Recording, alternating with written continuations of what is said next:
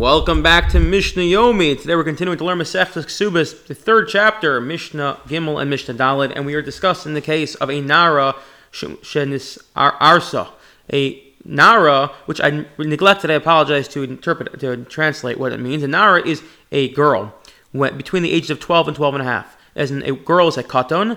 Once she hits 12, she begins to show some signs of puberty. She's considered a nara for 6 months, and after that, she's a bogeres, a full-fledged gadola, a adult woman.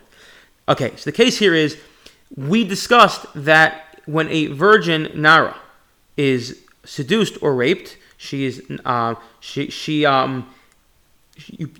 you pay 50 shkalim. The person who did it has to pay 50 shkalim to her father, actually. Pay 50 shkalim to her father, and the whole discussion yesterday was, but if you can concoct the case where the violator is also going to get killed, then we say, kum li b'narabineh.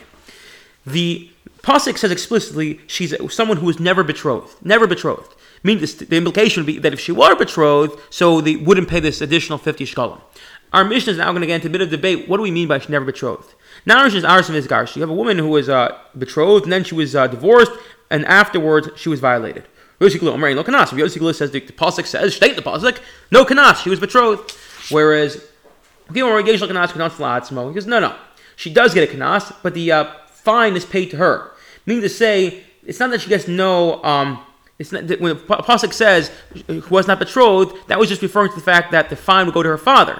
But once she's betrothed and then they were to get divorced and she then gets seduced or raped, so then the money goes to her because now she's considered free from her father. Good. We keep on kind of using a little interchangeably the concept of seduced and violated and raped. The Mishnah is now going to go through what is the difference between the two halachically. So our Mishnah says that hamafata, one who seduces a woman, you don't just pay this nara, you don't just pay this 50 shkalim, but there's 3 things you pay. Nosa shlosha daram, you pay her 3 things. Va'onas arba, and one who rapes a woman actually pays her 4 things. Hamafat nosa and boshim fagam knas. The person who seduces a woman pays boshes, which is the shame that the humiliation she has because of this. Pays figam, pays the fact that she's now devalued on the market.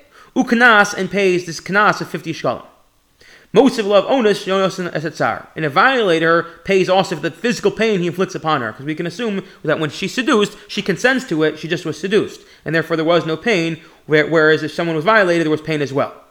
Ma'abein onus mafata. Let's go through some other differences between someone who violates a woman and someone who seduces her. So again, first there's an onus nosan esetzar. One who violates a woman pays for this additional payment of tsar. The seducer does not pay for pain. Good. Next, the violator must pay immediately. That is, even if he wants to marry her, he still has to pay up. But the seducer decides he wants to marry her. The seducer decides he wants to send her away. He does not want to marry her, so he does not. Then he pays the fine. But if he chooses to marry her, he's exempt from the fine. Again, if someone who rapes a woman pays immediately, even if he chooses to marry her, whereas someone who seduces a woman only pays if he sends her away, but if he marries her, then he does not have to pay this additional the fine of 50 shkalim. Lastly, onus shows to b'atzmo. A violator must drink from his pot, which is an expression that is, he must marry this nara, even if he doesn't want to. But the seducer can send her away if he wants to, and if he chooses again to send her away, he has to pay the 50 shkalim if he decides to keep her and marry her, so then he does not pay it. I wish you all a wonderful day.